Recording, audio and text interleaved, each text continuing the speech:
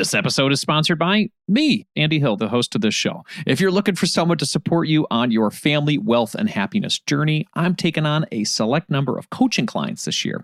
To work with me one-on-one for your family finances, go to marriagekidsandmoney.com/coaching to learn more. This is the Marriage, Kids, and Money podcast with Andy Hill. Happy birthday, Zoe.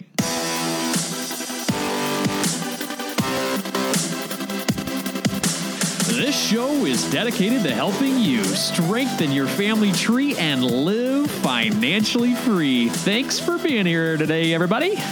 Popularized by extreme frugality rock stars like Mr. Money Mustache, the Mad Fientist, and Jacob from Early Retirement Extreme, the financial independence or FIRE community has grown in popularity over the past 5 to 10 years, I'd say.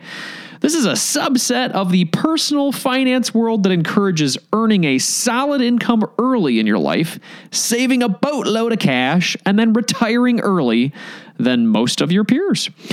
For a frugal guy like me, this concept, this lifestyle makes a ton of sense. Work hard, save and invest early so you can enjoy the majority of your life doing what you love. But what happens when you retire early? You still need something. You need a purpose. You need a goal to work towards. Evidently, an online business is a great place to start. Choosify radio podcast host Jonathan Mendonza joins me today. We're discussing how he's been able to achieve financial independence by inspiring others to achieve financial independence. I love it. His bi-weekly show dives deep into the tenets of early retirement and why this FIRE community is growing so rapidly.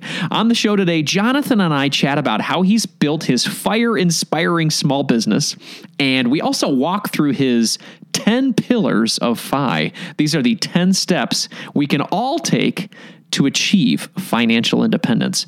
After our time with Jonathan, we're highlighting another Money Master of the Week. But first up, let's get inspired by the host of the Choose FI radio podcast, Jonathan Mendonza.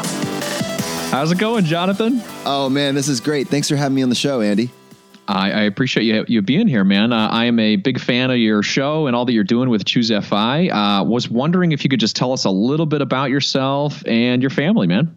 You know, that's so funny. I have a podcast and I still, like, even after all this time, I'm still so uncomfortable with that short 30-second summary that like wraps up your whole life. In school, they called it the elevator speech or the elevator pitch. And when I actually, I'm sure that I have so much to say, and I do. Obviously, I've been doing a podcast for close to a year now. But when it comes to like summarizing my life in 30 seconds, I'm horrible at it. But the short and sweet is I'm 32 years old, grew up in Virginia. My wife and I have been married for about 4 to 5 years. We live in Richmond. We enjoy travel rewards, coffee, board games, Chipotle. I have an 8-month-old son. I have 2 dogs. We have a love-hate relationship with frugal living, and I love to find ways to maximize quality of life while minimizing expenses.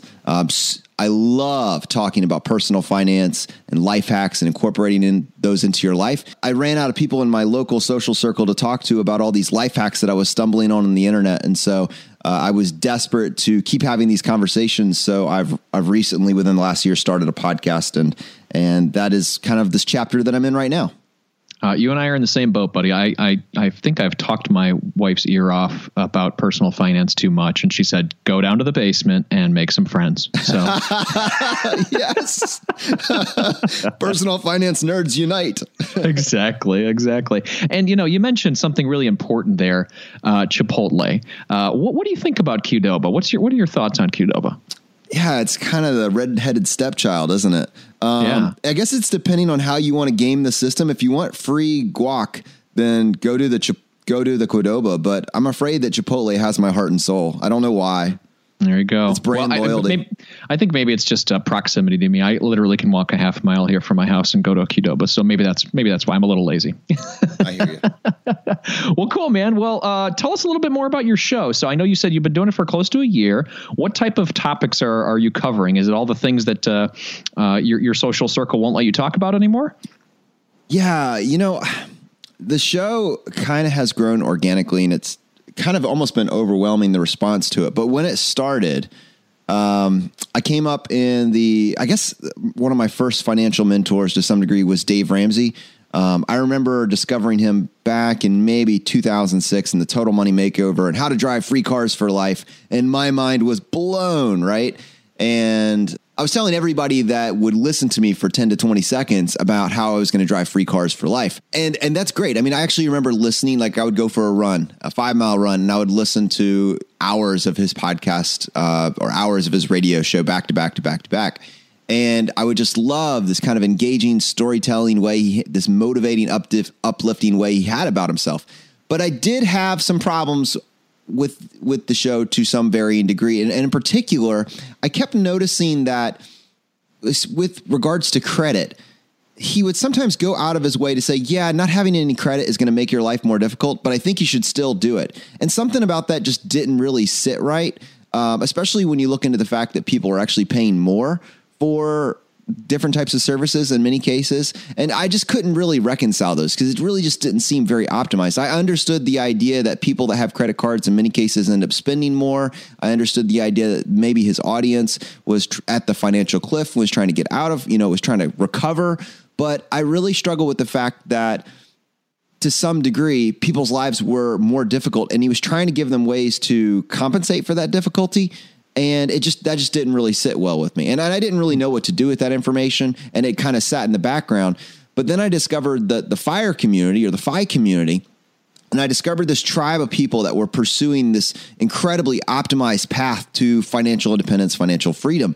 And it just gelled with me. Every single thing they were saying, it was just firing on all cylinders. It was like looking at the game, looking at all these tools, not from an emotional level or good or bad, but just how can you use the tools that are available in the societal structure that we have to win at this game of personal finance.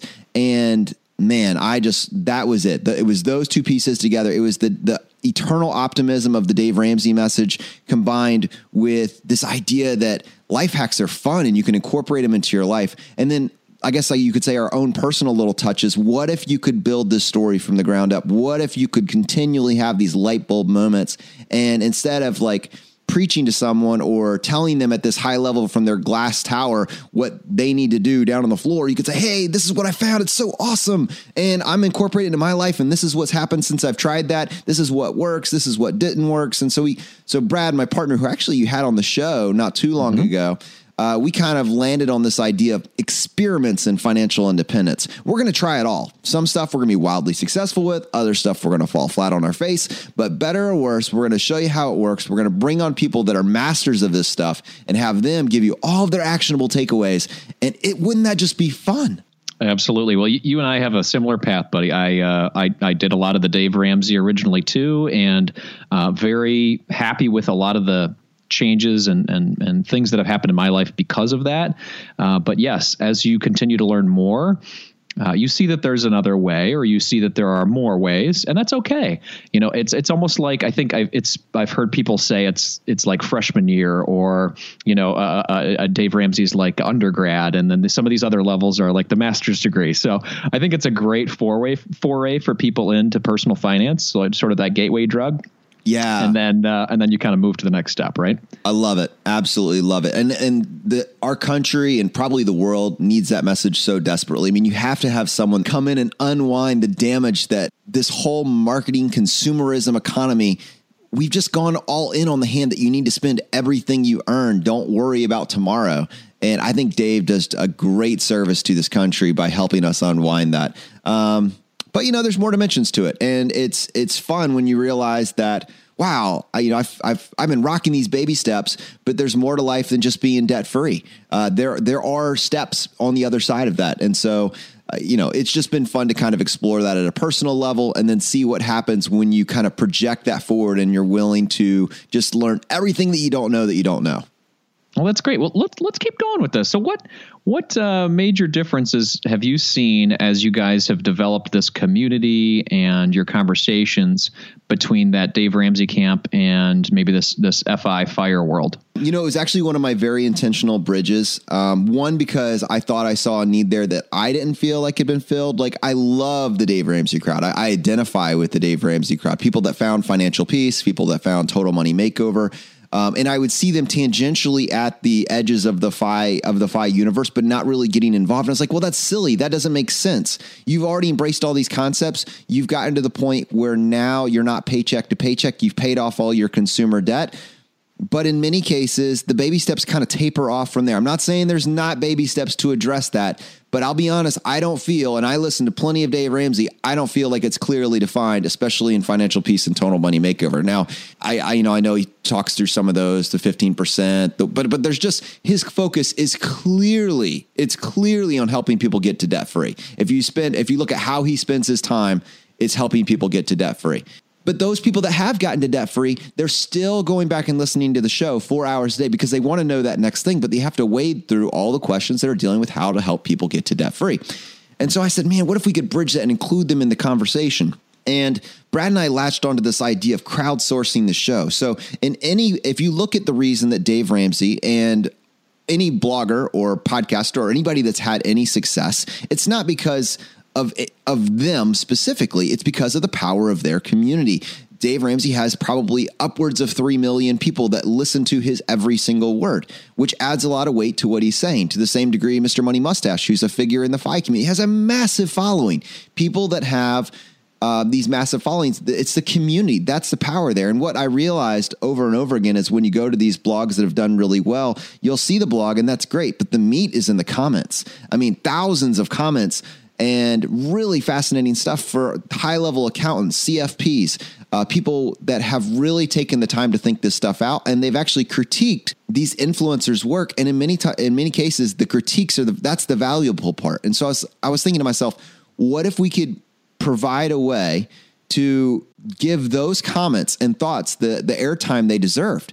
Because that's a conversation that's worth having. I mean, not just what the initial thought or premise was for a show or podcast or article, but all these amazing ideas that are basically being produced by someone riffing off of that with their own unique experiences.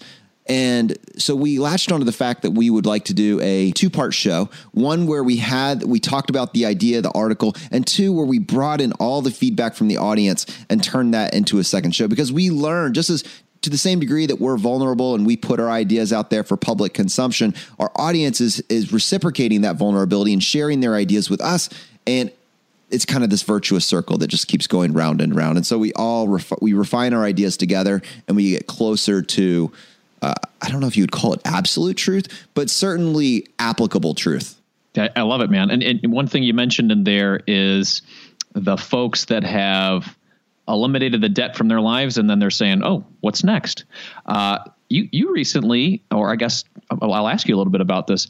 I understand that you've had the ability to eliminate a massive amount of student loans. And is this a big impetus in you looking for this next step in your life as well? Yeah, that's a great question. So yeah, my backstory is I'm a pharmacist by trade. And so I did my 4 years of college, and then I did 4 years of pharmacy school. I got out of pharmacy school with $168,000 in student loan debt. And frankly, I got to give a shout out to Dave. I always knew I was going to pay that loan off aggressively. There was no doubt in my mind. There was no way it was going to be paid off over 25 years. And so I, had a savings rate upwards of 50, 60, 70%. And I sent every extra dime I could to my student loans, and we paid it off in 4 years. Wow. That's incredible, man. Yeah, it was awesome. It was not fun. That's not something I remember, because I worked every other weekend and I got paid biweekly. And I remember that I would get home after my second, my Sunday shift, right? So you work every other weekend, finish your Saturday, finish your Sunday shift. I would go home and I would have a whiteboard on it. The whiteboard was broken off into just over 100 check boxes. And each checkbox represented a weekend that I had worked, and knowing that basically I was going to get my paycheck and I was going to send all of it. I was going to send all of it to student loans. And I remember checking off one of those boxes and having, 98 weekends left. And I was like, oh, only 98 more. Yeah. But at some point you just keep that intensity, keep your head down, and then you only have 5 boxes left, then 4 and 3. And so it's that gazelle intensity, right? It's that the cheetah is chasing you. And that was powerful and it was motivating. And I'll be honest with you, if I had decided to make a much more lackadaisical approach, I don't know if anything that I'm doing now happens. I think that for me, the impetus to start something like Choose FI was 100% based on being radical with this one aspect. I'm not really hardcore in any aspect of my life. I'm a very, passive, laid back guy. I'm a type B guy that wants to have a comfortable entry-level middle-class lifestyle, occasionally have some splurges. I don't really have any need to drive a Porsche, but in general, I'm very happy with that entry-level middle-class lifestyle. But this one radical choice, for me, I was like, wow, okay, maybe I have a story to tell. Maybe there's something here. And there's a feeling of accomplishment. If you can do that, you can do anything, right? Are you looking for someone to walk alongside you on your journey to family financial independence? Well, I would love to help you achieve your goals and help your family thrive. I work with couples, individuals, and families all around the U.S. via video chat and can assist in the following areas: becoming debt-free, growing your net worth, crafting and sticking to your budget, reviewing Coast Fire plans, developing strategies to build generational wealth for your kids, and designing your future work optional lifestyle. Doesn't that sound nice? If you're interested in working with me one-on-one, you can book a time with me by visiting marriagekidsandmoney.com/coaching. I would love to help you strengthen your family tree and live financially free. Visit marriagekidsandmoney.com/coaching to learn more, or you can click the link in our show description. If you're looking to improve your financial situation, it helps when you're able to cut out unnecessary costs. Cell phone services are a necessity for sure, but we don't need to be overpaying for them, right? That's why I like Tello Mobile, a phone service worth talking about. We've been fully on board as a family with Tello for over 2 years now, and we are so happy that we made the switch. For us, the reception and data service is better than Verizon, and our costs were nearly cut in half. Tello runs on the T-Mobile network, and it's wowing new customers like us with their rock-bottom prices and stellar service. With over 10,000 reviews, Tello is rated as excellent on Trustpilot, and this is quite rare in the wireless world. Nicole and I went for the unlimited data, minutes, and texting plan for only $25 per month each. Isn't that crazy? You heard that right. $25 is their most expensive plan, actually. And Tello is running a special offer for MKM listeners right now. Check out Tello today at marriagekidsandmoney.com/Tello. That's marriagekidsandmoney.com/Tello, and use the code MKM20 to get 20% off on your first month of service for any Tello plan above that $10 per month mark. Again, use MKM20 to get 20% off at marriagekidsandmoney.com/Tello, and you'll be supporting this show. Hurry up. The code is valid until April 19th, 2024. marriagekidsandmoney.com/Tello. Let's jump back into our conversation with Choose FI podcast host, Jonathan Mendonca. With that, so you paid them off, and then immediately from there, did you say to yourself, what's next? Yeah. So you've got your student loans paid off, and now you finally have your income. But to be honest, once you get to debt free, that's where we like to say your financial freedom clock really begins. That's not the end of the rainbow right there. You're still in your 9 to 5. And for many people, that could be the beginning of a 40-year career. That's great if you love your career. But what if your job is a high-stress job and you spent the first 4 years not really benefiting from any of the income that you had been making? And keep in mind that, at least in my case, I delayed my career until I was 28 because I got a medical degree. So I've delayed my career until I'm 28. And then I've spent 4 years not really taking any sort of paycheck, just sending it all to student loans. And now I'm 32, and you're potentially at this point in life where many people are starting to decide whether or not they like their job or they don't like their job. I mean, burnout starts to set in 4 years if it's going to set in. And that's a very interesting place to find yourself because you're just now to even. Being broke is a blessing compared to being negative 6 figures in debt. Absolutely. And so where's your wife in this whole process? Were you paying off the debt together? Were you, was she looking at you from the sidelines saying, what the hell's wrong with you, guy? Where's your wife in this whole process? So my wife, Danny, she's actually from Zimbabwe, and Zimbabwe is a very interesting country. They are a country that is the classic example of what hyperinflation gone wrong looks like. where you can actually currently buy like a $100 trillion note. It's probably worth about $5 on eBay. Wow. Yeah. But as a result of that, that country is acutely aware of the importance of being able to pay for things in cash and also the dangers of being in debt. So they're very debt averse. And as a result of that, she came into this marriage. She knew I had a good head on me, but at the same time, she was very concerned that I had this 6 figures of debt. So she was always supportive of the process, and probably was one of the reasons that I was actually able to accomplish paying off the debt in the amount of time that I did. I would imagine that if in a marriage, the two people are going in opposite directions with their finances, that can cause for a lot of contention, especially when being aggressive with paying down debt. But fortunately, we were simpatico. That's great, man. That's great. Well, it's a lot easier when your spouse is working together with you. And obviously, you said based on her background, she probably didn't bring any debt into the marriage. Yeah, no, she didn't. So she was actually the captain of her field hockey team at University of Richmond and got a full scholarship for field hockey. We met, she was a red shirt senior, a 5th year senior. And, she had no debt. So yeah, she really walked into something. I mean, I don't think she was super excited about my, financial statement when we got married. Wow. Well, hopefully now with you being debt free and having this great career and, moving on to a very, a side hustle that you're really passionate about, she's probably seeing how happy you are lately. I would say it was for the best. Absolutely. Yeah.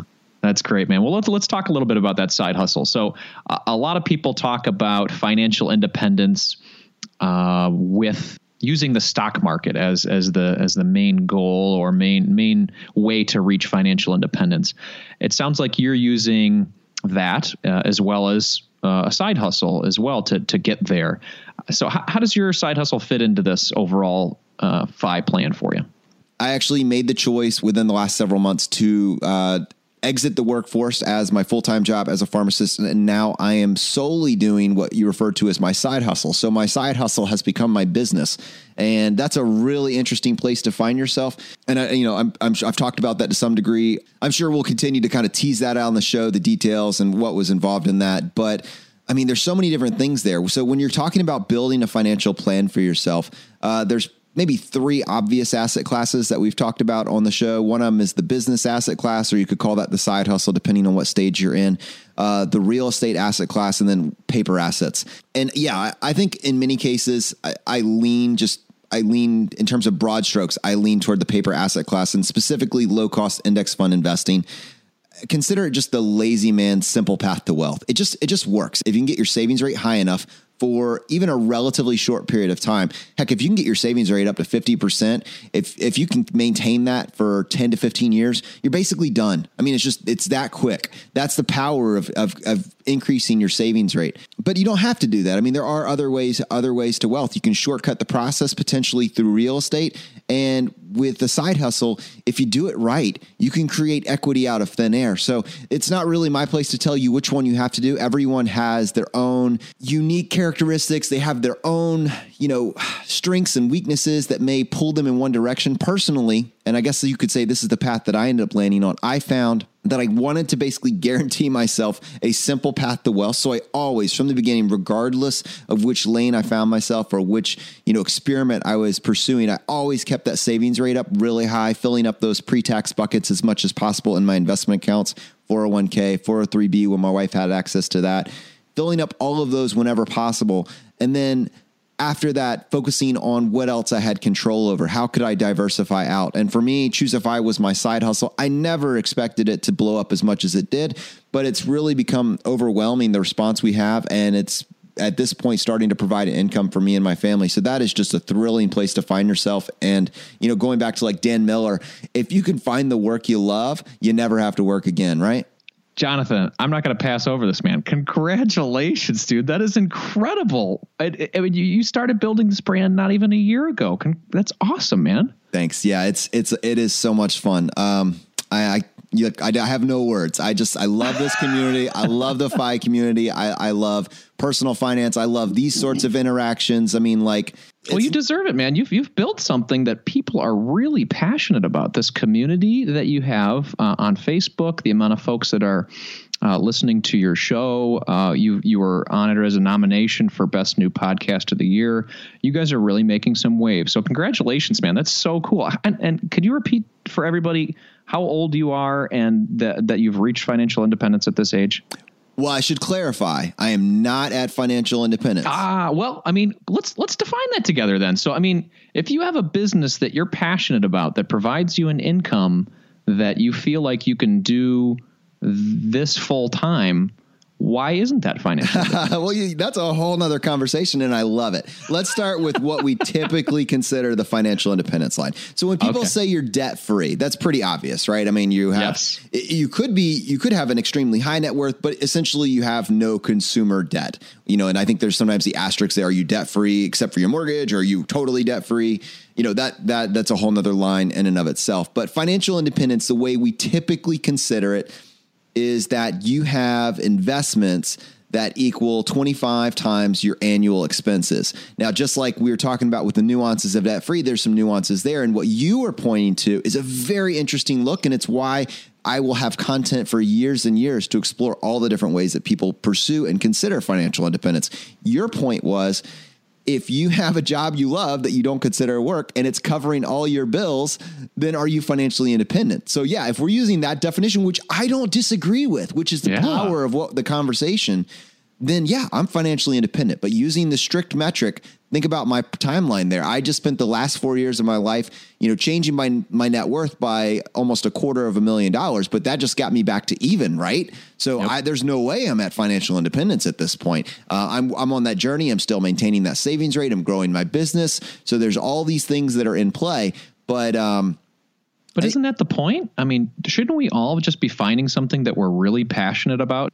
Yeah, I think if you don't have a plan for what you're going to do after you reach a level of financial independence, things are not going to end well. I think you need some chapter transition there. You need to start, thinking. In my mind, FI enables a much more creative and designer lifestyle. And I don't mean designer lifestyle in a Kardashian type way, but more, what makes you happy? What fires you up? What things in your life do you actually want to spend more time doing? And if you're saying that it's Grey's Anatomy reruns, I think you're going to be disappointed with the outcome. But if you say, man, wouldn't it be cool if I could actually spend some time out in the front yard, looking up at the sky with my 8-month-old son, just basically watching him touch grass for the first time and just see exactly how that feels. Looking at just going out and spending some time on walks with your kids, actually getting a chance to do board games with your family, traveling the world, taking advantage of what slow travel actually looks like, not just funneling everything into that 1 week a year. You can actually carve out for your family to take that one trip, because the rest of the time you're spent stuck in your 9 to 5 and you can only get vacation time in this one specific slot because the rest of the time you're competing with everybody else that's on that same path. I think that FI gives you the freedom to continually, even not long before you reach it, but just as you're on the path, it pulls the power back to your side of the equation and gives you the opportunity to make decisions that are in your best interest and your family's best interest. So it's a continuum that your life is just getting better and better and better. And I think it's incredibly important to actually focus long before you reach financial independence on what actually makes you happy and then spend more time doing that stuff. Well, now that you're not doing your 9 to 5, and you look back on it, are you exponentially happier doing Choose FI than what you were doing with your job? Yeah, I passed exponentially a long time ago. So at what point in your career did you say, this isn't for me? I had no vision of myself actually getting out of the workforce like this. I mean, I chose pharmacy. I was very happy in pharmacy. It was getting progressively more difficult. But I still enjoyed my job. I felt like I was good at my job. I was moving up through, I guess you could say, the ranks, if that's the right term. But as Choose FI was taking up more and more of my time, it was becoming untenable. And pharmacy deserved 100% of my attention. And Choose FI needed 100% of my attention. And I was passionate about Choose FI, and my passion for pharmacy was waning pretty quickly. And you had to choose. And because I had paid off all my debts, because my cost of living was very low, I had gotten it down to somewhere in the $30,000 to $40,000 range. Once Choose FI was paying the bills plus some, it was a relatively easy decision to make. I had a couple years of savings at this point in terms of expenses. So I had a pretty slow burn rate, and Choosify was growing pretty rapidly. So I felt like it was the right decision for me at that time and the right decision for my family. So one thing, let's help people win a little bit here. Obviously, your side hustle is a big opportunity for you for your FI journey, but there's a lot of other steps along this path, and you've developed a system called the Pillars of FI, which is awesome. Yeah, cool, man. Would you mind walking through that pillar chart with everybody? I know that you've got a great infographic. I'll put it in the show notes for people to take a look at. But would you mind walking through what those pillars are so people can, join along this fire walk with you? Yeah, absolutely. So let me just say that when you spend enough time simmering in the financial independence community, there's a couple common threads or themes that really come to the surface. So nothing that I'm going to tell you is original to Choosify or to Jonathan. We just kind of took the overarching themes that we were hearing over and over again, and we repackaged it. There were 10 of them that we landed on. Honestly, there could have been 20. There could have been 30. You could pick an arbitrary number. It just 10's a good number. Felt like a great number. Here are the 10 pillars of FI. The first one is index fund investing. Now, these reference specific episodes that we've done. We've tried to do an episode talking about each one of these. If I'll share the infographic with you, I'd love it if you share it with your audience. And those point to specific episodes where they can get more information about each of these. But I'll just kind of give you a highlighter blurb about each one. First of all, for index investing, JL Collins has done a series called the Stock Series, which in my mind is the source. The best source that you can go to for a distilled reason why you should be considering index fund investing. And basically, we reject active management in favor of a simple path to wealth. Stop agonizing over the perfect answer. Just focus on what you can control, which is your fees. And you may not understand why that's important just at face value. Why do I care if I'm paying a 1% or 2% assets under management fee? The difference is millions and millions of dollars. That's why. So definitely go check that out if you haven't looked into that before. It's something that took me years to grapple with. And once you understand the power of it, it'll blow your mind. Jonathan, let's stop there for 1 second. Did you get hooked up with any of the ELPs throughout the process when you were getting into Dave Ramsey? I wanted to. I so loved what Dave was putting out there that I desperately wanted to connect with an ELP. I'm almost glad that I didn't, because if you look at especially the ELPs that...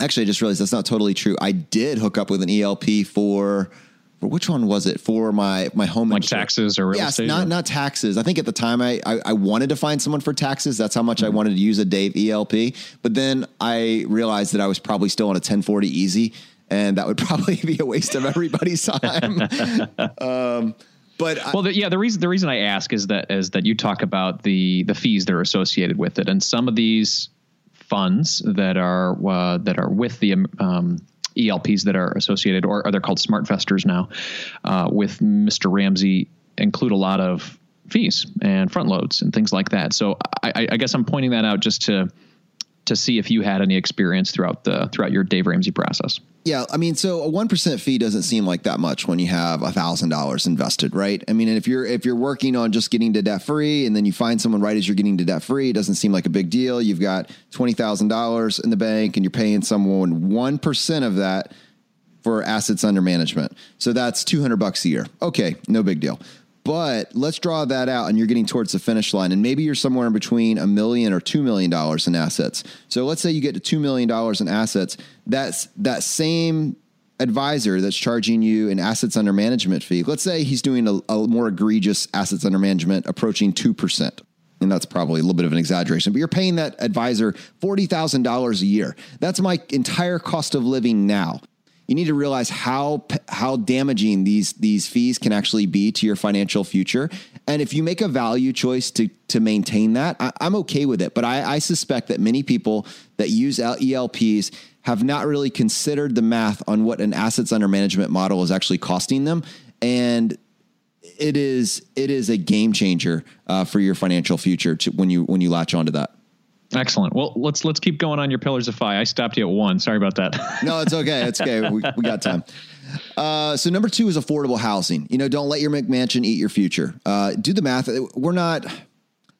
we are not diehard on rent versus buy. Both my co-host Brad and myself, we both own a home. But I think the point that we make there is that in many countries around the world, it's become almost mandatory that in order to make it in the middle class, in order to succeed at life, you need to purchase a home. You need to be a homeowner. And people will do it at all costs. A starter home in California costs $600,000. That may not make sense.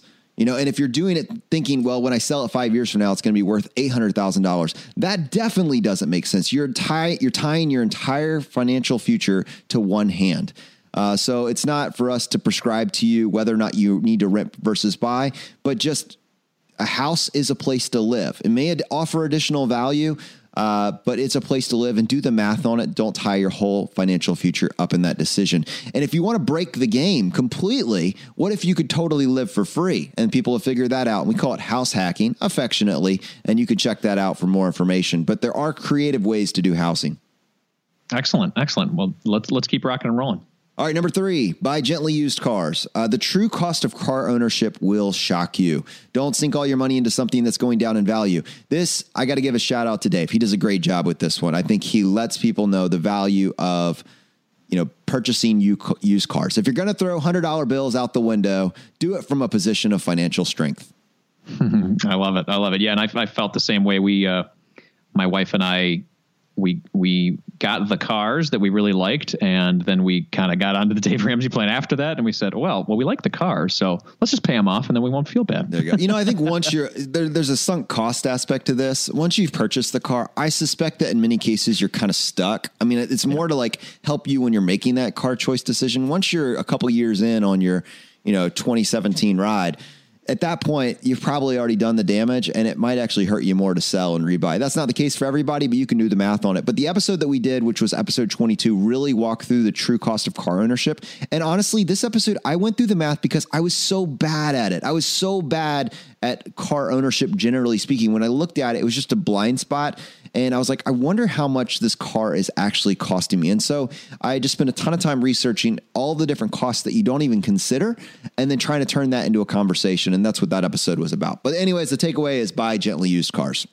Excellent. All right, let's go to number 4. All right, number 4 is crush your grocery bill. Now, with this one, what I really landed on is the fact that you just have no idea what you're spending on groceries. Really no idea. And just a tiny bit of intentionality can have a drastic impact on your monthly budget. When you look at what people are spending money on, I mean, it's housing, it's car ownership, and, right behind that, it's got to be groceries. And if you add into that the restaurants, potentially alcohol, that can go up into $1,000+ If you apply just a little bit of intentionality and you have a family of 3 or 4, you could easily get that down way below $800. I mean, it would not surprise me if you had a $1,200 grocery bill for a family of 4. You could get it down to under $500 if you wanted to really go at it.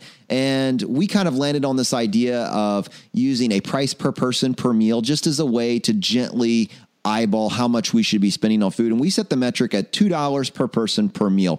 You don't need to fix with that. Not every meal needs to cost $2 per person per meal, but over time, if it averages out, you're knowing that you're really crushing it. And if you go above that, sometimes no big deal, but it kind of just gives you a nice rule of thumb metric to really crush the grocery bill. Excellent.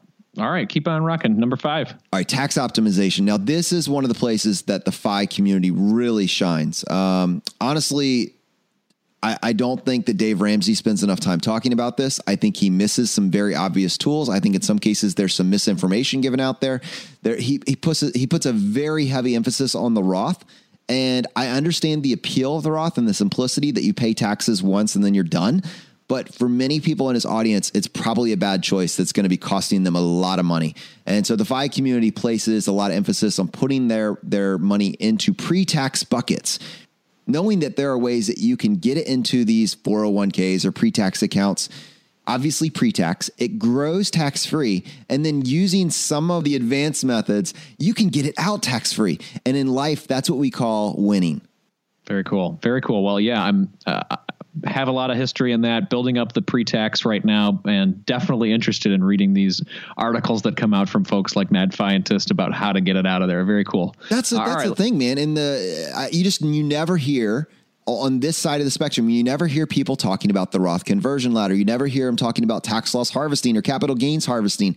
I mean, these are ideas that are so powerful. You can never pay federal taxes on up to $90,000 of income with some of these ideas. I'm not telling you whether or not you should do that or not. I'm just saying that if you didn't even know it was a possibility, then you've got some homework to do. And it's pretty cool to find out how the tax system actually works.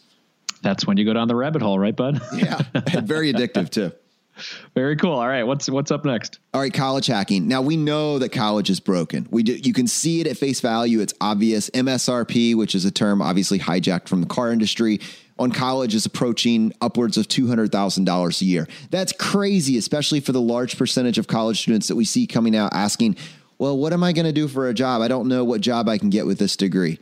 Wow. We need to rethink this whole process. And while there is not one perfect answer for everybody on this, what we hope to do is crowdsource enough game-changing ideas that you can achieve college for free, either through scholarships, unknown scholarships, or just little life hacks. Different states have different programs. If you can accrue enough of these ideas, then you can either slash the cost of college, by 75%, or you can do it completely for free. And just recently, we had someone come on the show and share with us this caddy scholarship. Did you know that there's a program in the United States where you can just be a caddy for a few years, and the caddy scholarship will allow you to go to college for free? That is amazing. Yeah, one of my friends at work actually took advantage of the Evans Scholars, and he now helps other folks to get those scholarships as well. It's a very cool program. And you just don't know this stuff because you only know the people that are in your little sphere. But when you have a crowdsourced show, when you have tens of thousands of people that are all thinking about what's the one thing that I've figured out that maybe I could give back to this community because I've gotten so much from them generally, then we get to aggregate this information and we all win because of it. Yeah, even if you don't like golf, you start to like golf, right? Who doesn't like golf? It's the most amazing sport in the world. Just really hurts the pocketbook. When you need mealtime inspiration, it's worth shopping Kroger, where you'll find over 30,000 mouth-watering choices that excite your inner foodie. And no matter what tasty choice you make, you'll enjoy our everyday low prices, plus extra ways to save, like digital coupons worth over $600 each week. You can also save up to $1 off per gallon at the pump with fuel points. More savings and more inspiring flavors make shopping Kroger worth it every time. Kroger, fresh for everyone. Fuel restrictions apply. All right, cool. What's next, bud? All right, travel rewards. Now, this is why I would be scared to go to Nashville and walk into Dave's office and try and shake his hand, because I am a huge fan of travel rewards. And travel rewards basically uses the aggregation of these massive credit card bonuses when you sign up for a credit card to allow you to travel the world for free. If you are in a high income bracket, 25% or higher, you could be in 15%, but it gets more appealing the higher income bracket you're in. This is a huge missed opportunity. When you decide to go travel anywhere, travel to another country, travel to another state, you have to buy that plane ticket with after-tax dollars. So for every $100 you earn, you're bringing home maximum $75. Honestly, once you add in all the taxes that you pay, it's probably closer to $60. If you decide to start using travel rewards, then not only are you not having to spend your own money, but all of this travel is now essentially tax-free. You've basically moved travel from an expense on your budget to something that you're totally doing for free. Now, this works better inside the United States. There are people overseas that would love to have access to this for whatever reason. We have this gift in the United States. And so you have to look at credit cards just as a tool. Now, I can just hear it. Well, credit cards are dangerous. Credit cards, you end up spending more. These might be true if you're speaking to an audience that is struggling with debt. They're struggling to understand why they need to save their income. But when you're speaking to an audience of people that are already saving 50+% of your income, you can now look at credit cards for what they are, a financial tool. If that financial tool allows your money to go 20% farther, then it would be silly to not talk about that. And it's a blind spot. You're never going to hear Dave Ramsey talk about travel rewards. We love travel rewards. So let's caveat that, like you said. So this is good for somebody who lives on a budget and can save 50% of their income, right? I mean, everybody else that's kind of try to get rid of debt or in credit card debt, this is a big no-no, right? Yeah, I use 50% as the kind of the point there. It's obviously you don't need to save 50% of your income to get a credit card. But the overarching theme being, if you're paycheck to paycheck, it's probably a bad idea. Credit cards are not a way for you to bridge it from one Friday to 2 weeks from now. You're going to lose. Dave says there's a reason the buildings are so big and your house is so small. That is all. That does not make that wrong. It just says once you're past that point and you're already being intentional with your money, and you're not spending more, you're not using the credit card so you can get stuff that you can't afford, then at that point, if you're just putting your normal spending on a credit card, you can crush this game. And so that's why Brad is a big fan of him. That's why I'm a big fan of him. That's why you see the FI community generally embrace this when the traditional personal finance community does not, because the traditional personal finance community is helping people get to debt free.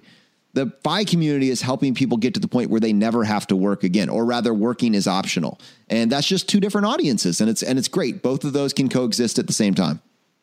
Yeah. And if you guys remember from session 39, we had your buddy Brad Barrett on the show to talk a little bit about how we can all hack Disney. And my wife and I really enjoyed going through his course, Travel Miles 101, or through your site as well, to learn about these hacks. And we have now figured out a plan, our family, to travel to Disneyland in May of next year.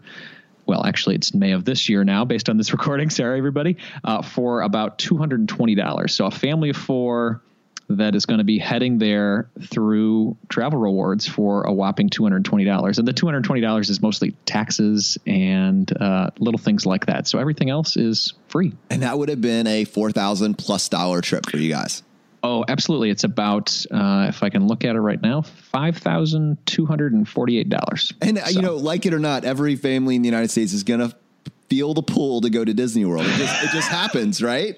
Absolutely. Well, we are getting some feedback from people that are saying, hey, a little too early, man. Like 4 and 6, they're just not going to enjoy it. Wait until they're a little older. Other people are saying, no, go for it. Have fun. I would say that, I have no experience with this whatsoever, Jonathan, but maybe an 8-month-old, maybe a little early for you. Yeah, I know. We're trying to find that sweet spot. We certainly are. I would say if you were paying $5,000 for it, I might advise you the same thing, but at $220, exactly. Do it. Just do it. It's a game too. It's a fun thing, but you have to be careful. We call it a game, we call it fun, but it requires responsibility. And the fact that you've put it in the latter portion of your pillars here probably is intentional, right?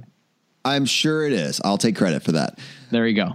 Cool. So what's next? All right. Number 8, cut the cord and premium cell phone. So why at this point in your life are you still paying Verizon $250 a month for your cable and your cell phone? This is a bill or an expense that your family, your parents, the parents' generation, they had never considered. And now it's something that everybody has to have. Why do you need to pay one provider $200+ a month for a cable package that you never have time to watch because you're stuck at your 9 to 5? And when you do have time to watch it, you're only watching commercials, and they don't have the one game that you want to watch because it wasn't on the select a la carte menu that you picked.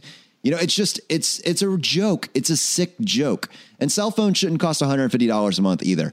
Once you realize that there are alternatives, you're living in 2017, and that is probably a bad use of your hard-earned dollars, you can start looking at cutting the cord. I'm not talking about going on a digital fast.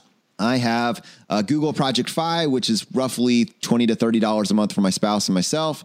And we have, Netflix, Amazon Prime, but pay for a la carte video. Watch what you're actually going to watch, and then maybe watch less. I don't know. Your life is too valuable to waste sitting on the couch. So those are all things that just go together. But we landed on the fact that people are hemorrhaging money on everything and watching nothing or very little. And there are probably smarter ways to do it. I completely agree. We cut the cord a couple of years ago, and we have not missed it one bit. So very cool. We're on the same path here, man. Yeah, exactly. Well, let's see what's next and see if we're still there. All right. Number 9, multiple income streams. Now, I will say that we have refined these pillars over time. When we first did our first episode on the pillars of FI, somehow we left out the side hustle.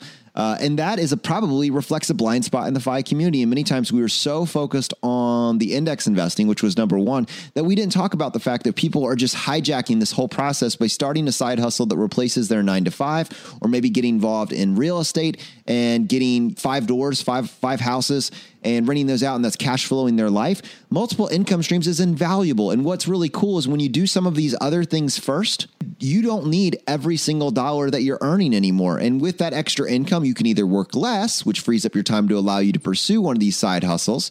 Or if it's just kind of one of these concurrent things, you can either get to FI and then start a side hustle with all your free time, or you can do them concurrently. And then your side hustle at some point can replace your business. I found myself in the latter of those two scenarios, but I've seen people approach it both ways. And the cool thing is there are many of us types that feel like we're very linear people. We're not creative types. We don't have an entrepreneurial spirit.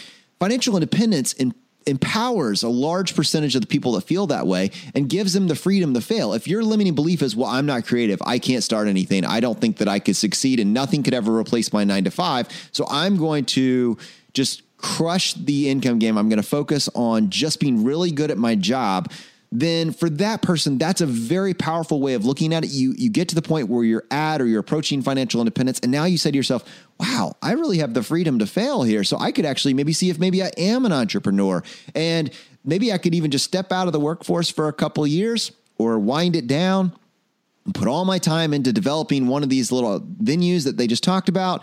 And you know what? If it doesn't work and 2 to 3 years from now, I'm still just treading water, I can just go back to my 9-to-5, because financial independence is not a one-way door. It's a turnstile that you get to go in and out of. And let's say that it doesn't work out for you. Your worst case scenario is everybody else's every day. Right. I love it, man. I love it. And you're a walking, talking example of this. So congratulations, man. That's very cool. So what's the last one? All right. Now this, we've been touching on it the whole point, but it felt disingenuous to not mention it. And it goes to your savings rate and what we like to call the 4% rule of thumb. And ultimately, financial independence is just a function of the math. The savings rate is everything. And it's multifaceted with the power of it. One, you're obviously putting more aside. So then that is then going into these pre-tax or post-tax accounts, and then it's growing. So now whatever compounding is going on is aiding that process. But on the flip side of that, if you're actually cutting the cost of your life, you're cutting your expenses down, that actually means that you need less in order to retire. So follow me on this. Let's say that you start out by tracking your finances, and you just track. You don't really try to put a budget in place. You don't really try to really be extremely frugal in any particular aspect of your life, but you get Mint set up and you're tracking where your money's going, and you find out that over the course of a year, you are spending $80,000. Well, we just said that you need 25 times your annual expenses to reach financial independence. So for that person, you are going to need $2 million in your investment vehicles in order to consider yourself financially independent. Well, conversely, what if now you're being intentional? You followed all those other pillars because you've gone through those different line items: affordable housing, gently used cars, crushing your grocery bill, cutting the cord and the cable. So now your life only costs $35,000. And 25 times your annual expenses is only $875,000. So all these factors are working for you. It's not one thing. It's how everything comes together. And the goal of this is not to tell you exactly which path you have to choose. You do not need to pursue the extreme frugality path. You could grow your income and you could pursue it that way, but it doesn't matter. If you just be a little bit more intentional with your financial choices, you can crush this game. And ultimately, that was the appeal to me specifically of the FI community. I wanted to win, and I wanted everybody in my social circle who I was dialoguing to win as well and be able to retire decades ahead of their peers. And then I want to see what happens with this community of people that has freed up they haven't just freed up their golden years, 65, 70 and above, but now they've reclaimed the best years of their life, 35 to 60. This whole range. What are they going to do with that free time? What cool stuff are they going to build? That's a conversation I wanted to be there for. I wanted to document these people's stories, and I wanted to share it with other people and motivate them. And so that's just kind of how all this came together. I love it, man. Well, would you mind recapping those 1 to 10 to everybody so they can remember them all? Yeah, and I'll send you the PDF if you want to put it in the show notes. Yes, please. Yeah. Number 1, index investing. Number 2, affordable housing. Number 3, gently used cars. Number 4, grocery bill. Number 5, tax optimization. Number 6, college hacking. Number 7, travel rewards. Number 8, cut the cord and premium sell.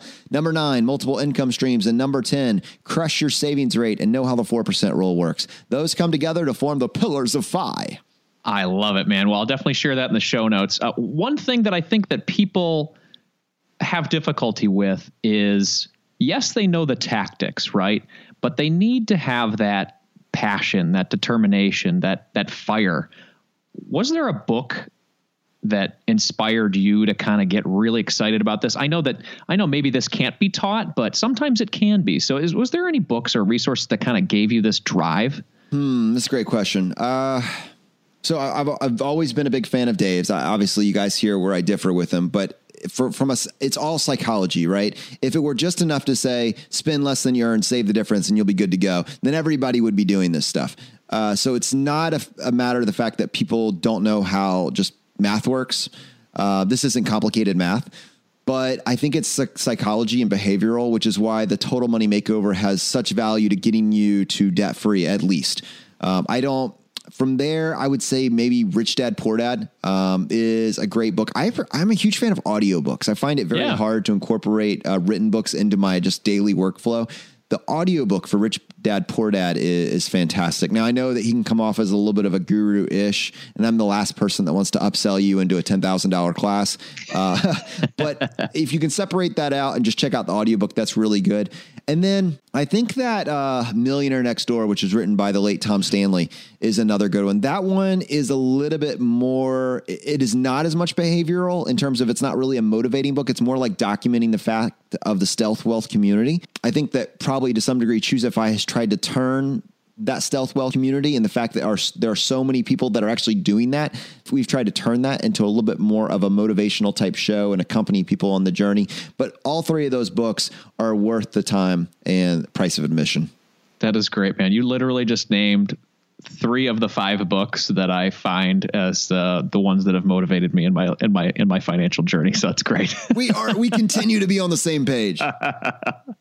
Very cool, man. Well, I love you walking through the pillars of FI. Thank you so much, very much for doing that. Those are great tactics and opportunities for people to take advantage of and really create some action in their day. So everybody really think about those 10 things.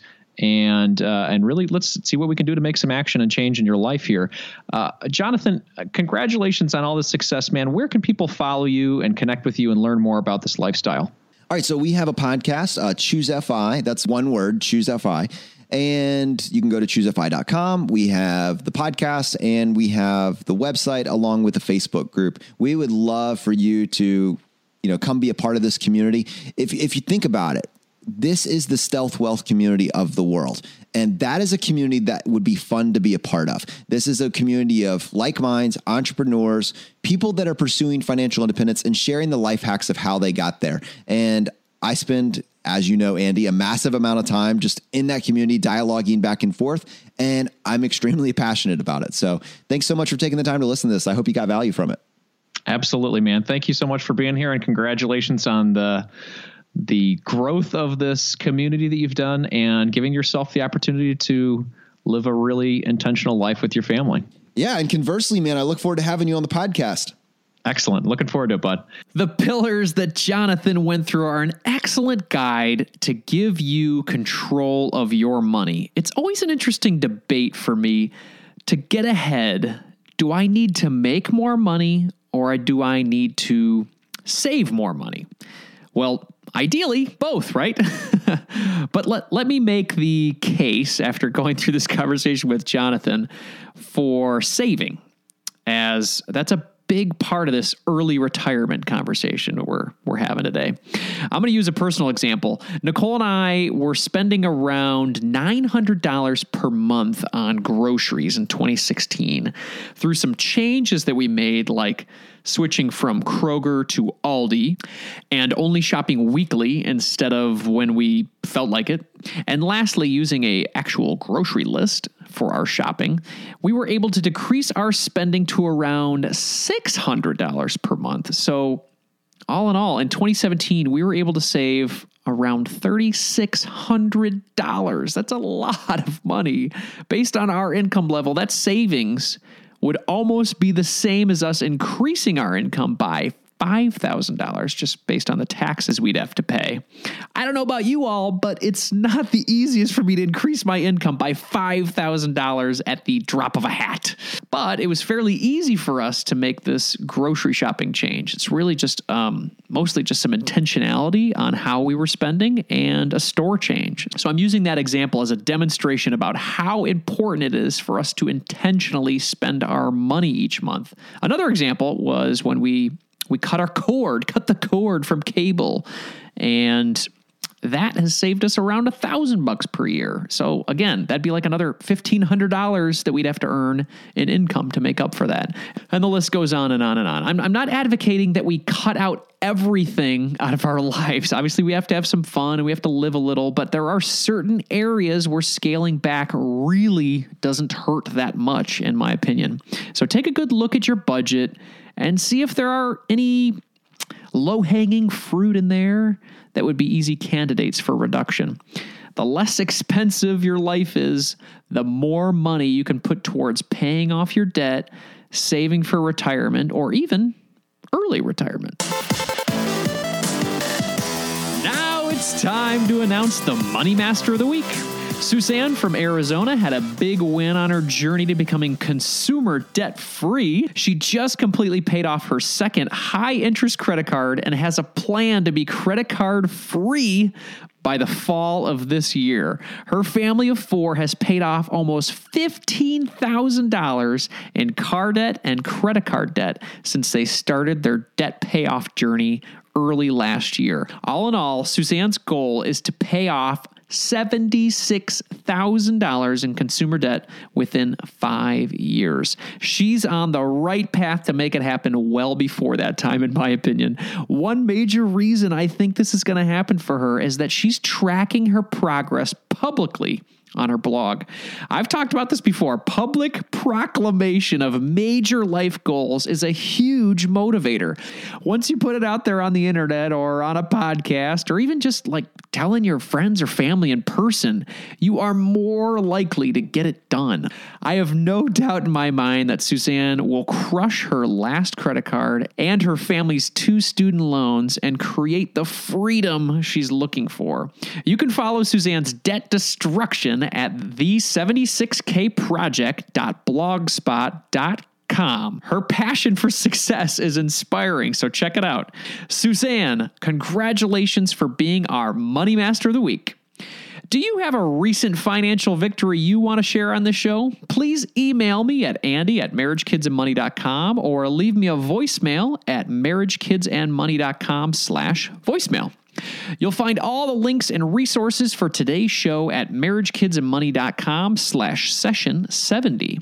If you're digging this show, I'd really appreciate you leaving me a review on iTunes. I have a personal goal of hitting 80 5-star reviews this month, and I'm at 77. So a little love would be great. If you guys could take 5 minutes to leave me a review at marriagekidsandmoney.com/iTunes for iTunes. And if you're not into iTunes, Stitcher would be awesome. marriagekidsandmoney.com/Stitcher. Reviews are like gold when you're building a podcast. So I'd really appreciate you helping me out. Thanks, guys. In the spirit of growth and inspiration, I'm going to end the show with a quote today from Robert Kiyosaki. It's not how much money you make, but how much money you keep, how hard it works for you, and how many generations you keep it for. Control your money to control the direction of your life, everyone. Carpe diem.